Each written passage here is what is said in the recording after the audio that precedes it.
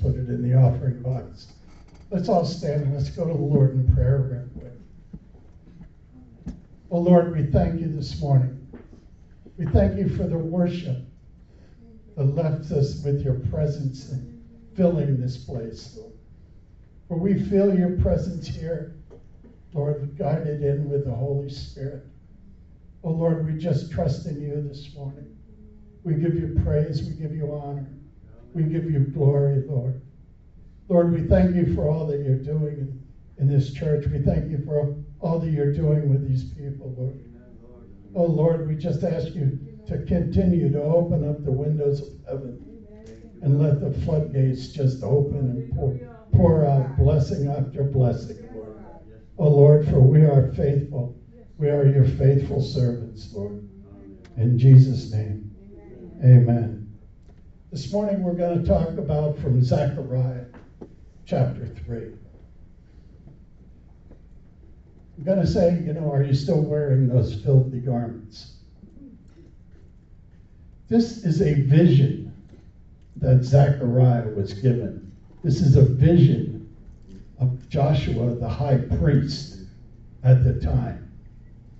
The first 5 verses are about Israel and Joshua standing up for Israel.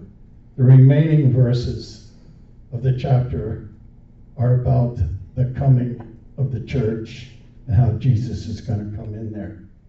So we read, and then he showed me Joshua, the high priest, standing before the angel of the Lord. And Satan was sitting at his right hand to oppose him. And the Lord said to Satan, "The Lord rebuke you, Satan. The Lord has chosen Jerusalem. Rebuke you. This is not a brand plucked from the fire." Now Joshua was clothed in filthy garments and was standing before the angel. And he answered and spoke to those who stood before him, saying, "Take away these filthy garments from him." And he said, "See, I have removed your iniquity from you, and I will clothe you in rich robes." And I said, "Let them put a clean turban on his head." So they put a clean turban on his head. And they put on clothes with him, and the angel of the Lord stood by. The angel of the Lord admonished Joshua, saying, "Thus says the Lord of hosts, if you will walk in my ways, and if you will keep my command, then you shall also judge my house. And likewise I will have charge over my courts. I will give you places to walk among those who stand here. Oh, hear, O Joshua the high priest, you and your companions who sit before you, for they are a wondrous sign. For behold, I am bringing forth my servant, the branch. For behold, that I have laid before Joshua upon the stone there are 7 eyes. And behold, I will engrave this inscription, said the Lord of hosts, and it will remove the iniquity from the land in one day. In that day, says the Lord of hosts, everyone will invite his neighbor under his vine and under his fig tree. Thank you for the reading of the word. So this takes place about 70 years. The Israelites are in Babylon. They've been in exile. And now they're leaving. They're leaving Babylon. They're moving out back to Jerusalem. They were led by the prophet or the scribe Ezra and the Persian Empire's cupbearer Nehemiah. The governor of Judea was the prince of the house of David. He was named Zerubbabel. And the high priest was named Joshua. The prophet Haggai encouraged the people to rebuild the temple in Jerusalem and to restore proper worship. The prophet Zechariah desired the people to turn to the Lord and offered hope in spiritually difficult times. Oh, how well we know difficult times, do we not? The culture we're living in, the fights we have. But the Lord of hosts is calling upon us to rebuild this temple. This is Jesus' temple. Amen. You know, and just like it was said this morning from the platform, you felt the Lord saying, we will rebuild this temple. Yes, Lord. Yes, Lord. You will all be the ones, the cornerstones, the stones of this temple. Use us, Lord. Yes, Lord. In a series of visions, Zechariah went beyond the needs of his own time to the coming of Jesus. Zechariah spoke of the Prince of Peace entering Jerusalem humbly, riding on a donkey. He also had a vision the great shepherd was to be smitten and the sheep scattered, and the fountain of forgiveness would be opened up for the inhabitants of Jerusalem. The Lord would pour out his Holy Spirit on the people, and they would look upon their crucified Savior and mourn for their sins. In Zechariah 3, we see that Joshua is the high priest standing to minister before the angel of the Lord.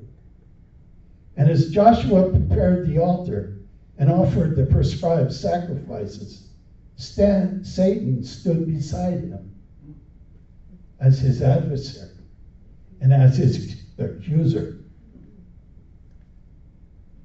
Now, most of you are familiar with the book of Job.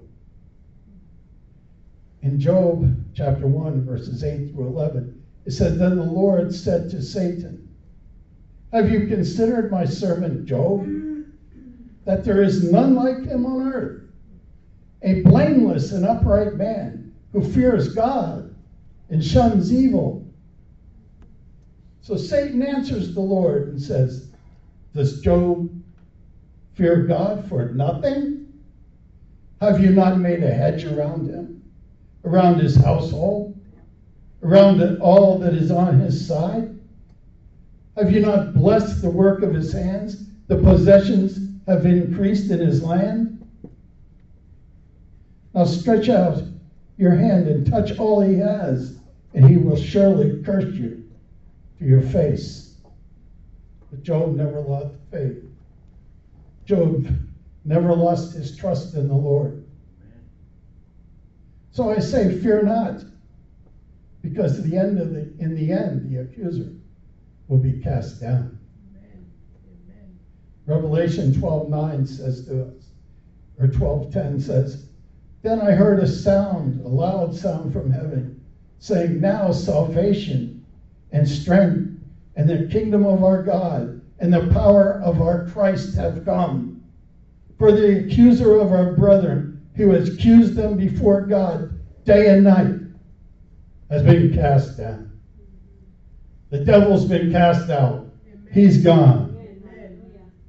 The angel of the Lord is identified with our Lord Jesus Christ. Jesus rebuked Satan in the name of the Lord. Hallelujah. There is no higher name in heaven or upon the earth. So he rebukes Thank you, Lord. in his Father's name. Amen. Hallelujah. One must remember that one of Satan's biggest tactics is to remind us of our own sin.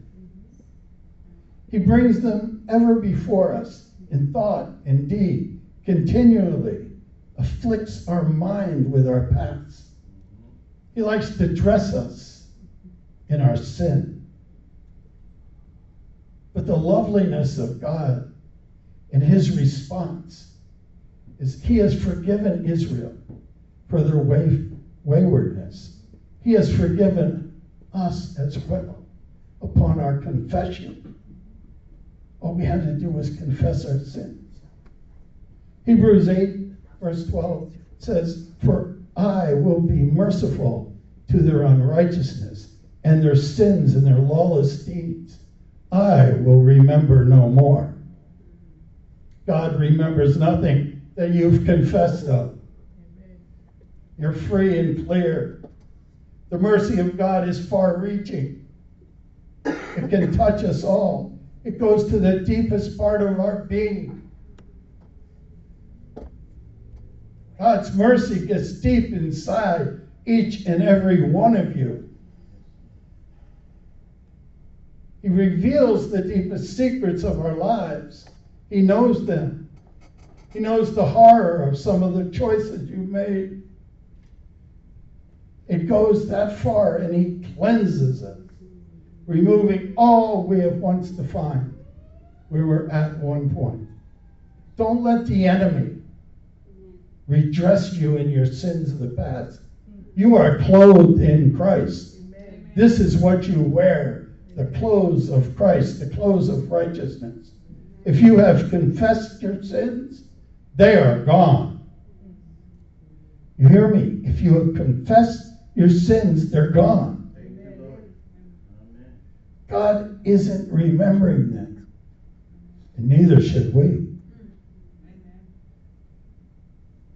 Stand against all these thoughts of destruction, Yes, oh God. of the enemy's words tirelessly trying to remind us. Shed the past, walk in the freedom, live with a purpose, not in a past. Amen.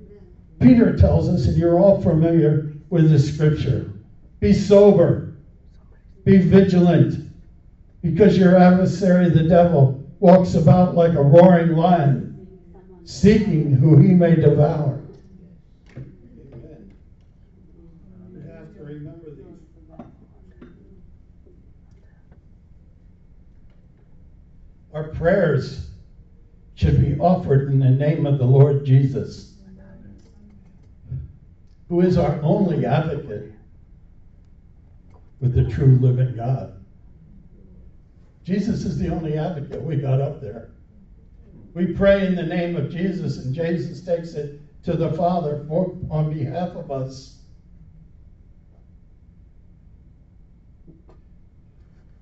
The Lord told the accuser to withdraw. Jerusalem is the chosen people of God. He had plucked as a brand from the fire, the provisional return from exile. The fierce ordeal was over. And the high priest, Joshua, stood for the people and was offering sacrifices and offerings on their behalf. Yet in Zechariah's vision, we see Joshua wearing filthy garments, symbolic of sin. Amen. Jesus instructed his ministering angels, remove all the filthy garments. He told Joshua he was removing his iniquity, and he would clothe him with rich robes, the robes of righteousness. God has removed whatever filthy garments you had, whatever iniquity you had, and he has clothed you with the robes of righteousness. Amen. Amen. Thank you. Isaiah 61:10 says, I will greatly rejoice in the Lord. My soul shall be joyful in my God. For he has clothed me with the garments of salvation. He has covered me with a robe of righteousness, as the bridegroom decks out himself with ornaments, and the bride adorns herself with her jewels. Zechariah prayed that Joshua's priestly turban would be restored, and the angel of the Lord stood to see that it was done. In Joshua 3:5 it just said, and I said, let them put a clean turban on his head. So they put a clean turban on his head, they put their clothes on him, and the angel of the Lord stood by. No longer was Joshua praying on behalf of others, but Jesus was praying on behalf of Joshua. Amen. Jesus is praying on behalf of all of you. Amen. He's praying on behalf of all of you. He's covering and carrying you to the Lord. Thank you, Lord. Jesus made an oath to Joshua, If Joshua would be obedient to the Lord, he would preside over the ceremonies of the temple.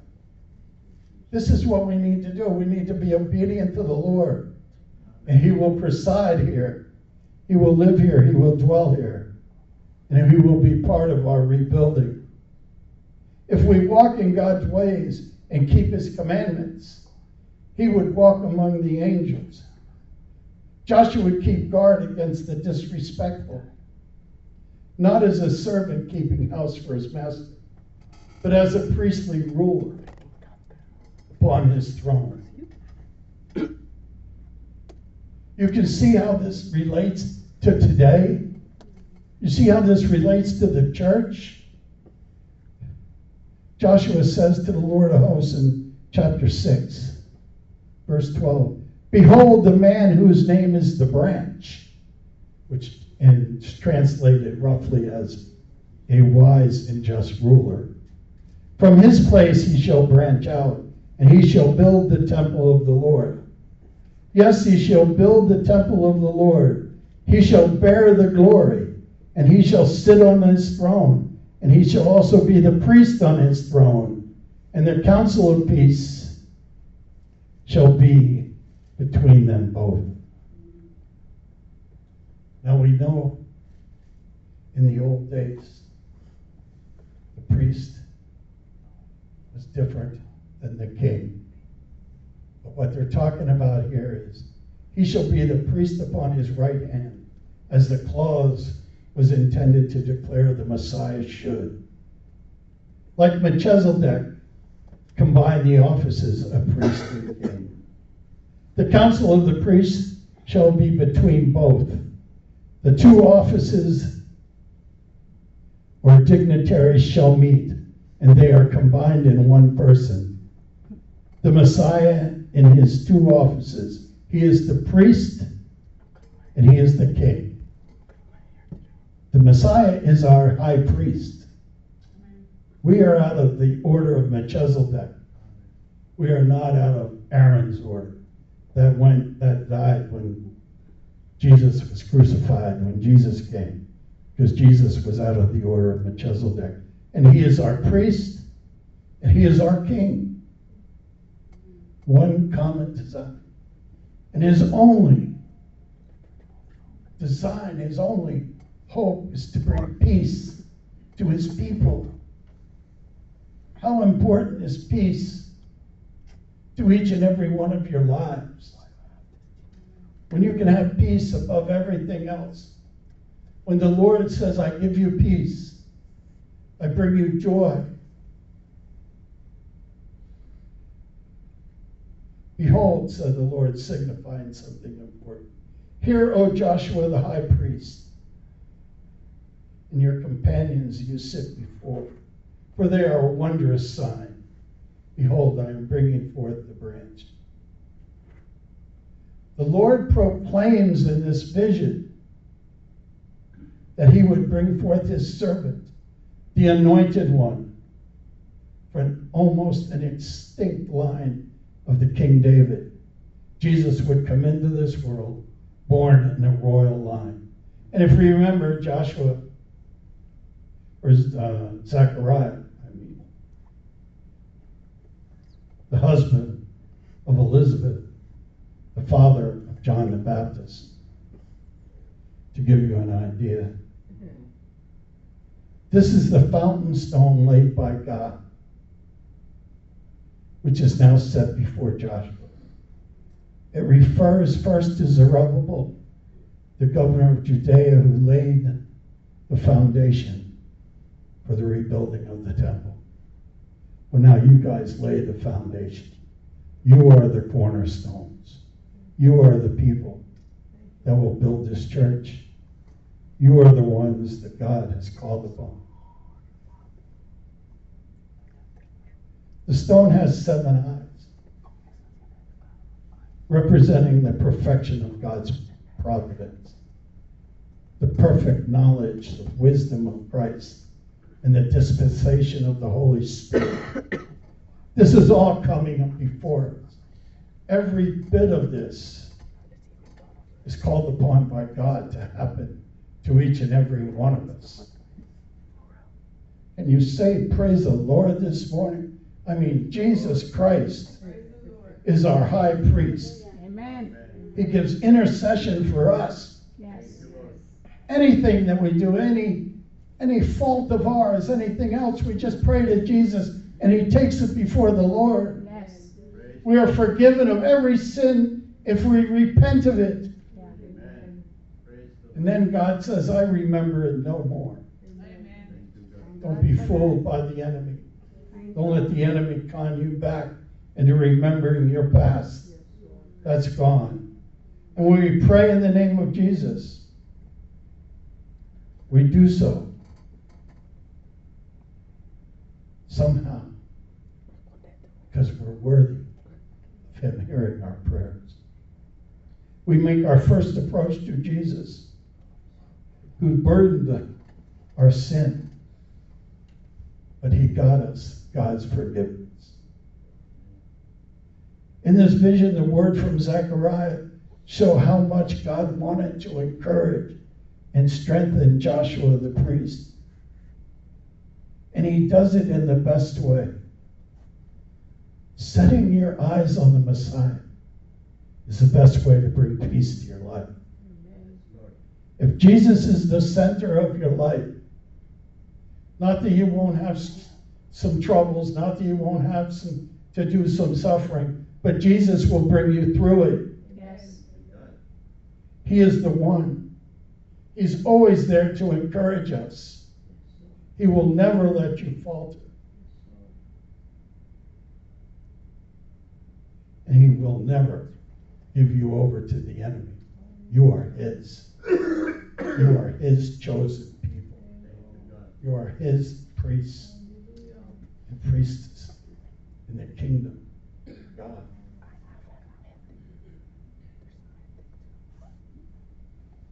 Don't be deceived by thoughts put in your head like you're not good enough to come to Jesus. Amen. The gospel's for sinners, not those who imagine they are righteous. Mm. Jesus wants you to come to him just as you are. Yes. Just as you are. Amen. Like Joshua the high priest, you will have filth of sin removed from your person. Like Joshua the high priest, you will be clothed in Christ's righteousness. So put your trust in Jesus. Amen. I mean, really trust him. Really give it all to him. Thank you, Jesus. Not just surface Christianity. We've seen that. You see that everywhere. People claim to be Christians, yet they're not living the life. They're not wearing the robe of Christ. Amen. I mean, He is everything. He is our future hope. Amen. I mean, Jesus is just remarkable. Fix it.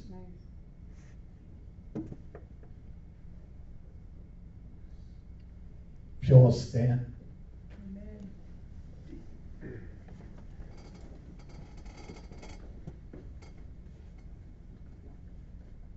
As he begins to play, let me just end with Psalm 51, verse 10 through 12.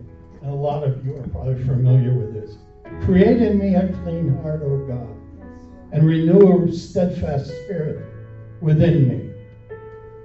Do not cast me away from your presence, and do not take your Holy Spirit from me. Yes, Lord. Restore me to the joy of your salvation, Thank you, Jesus. and uphold me in your generous Yes, Lord. Spirit.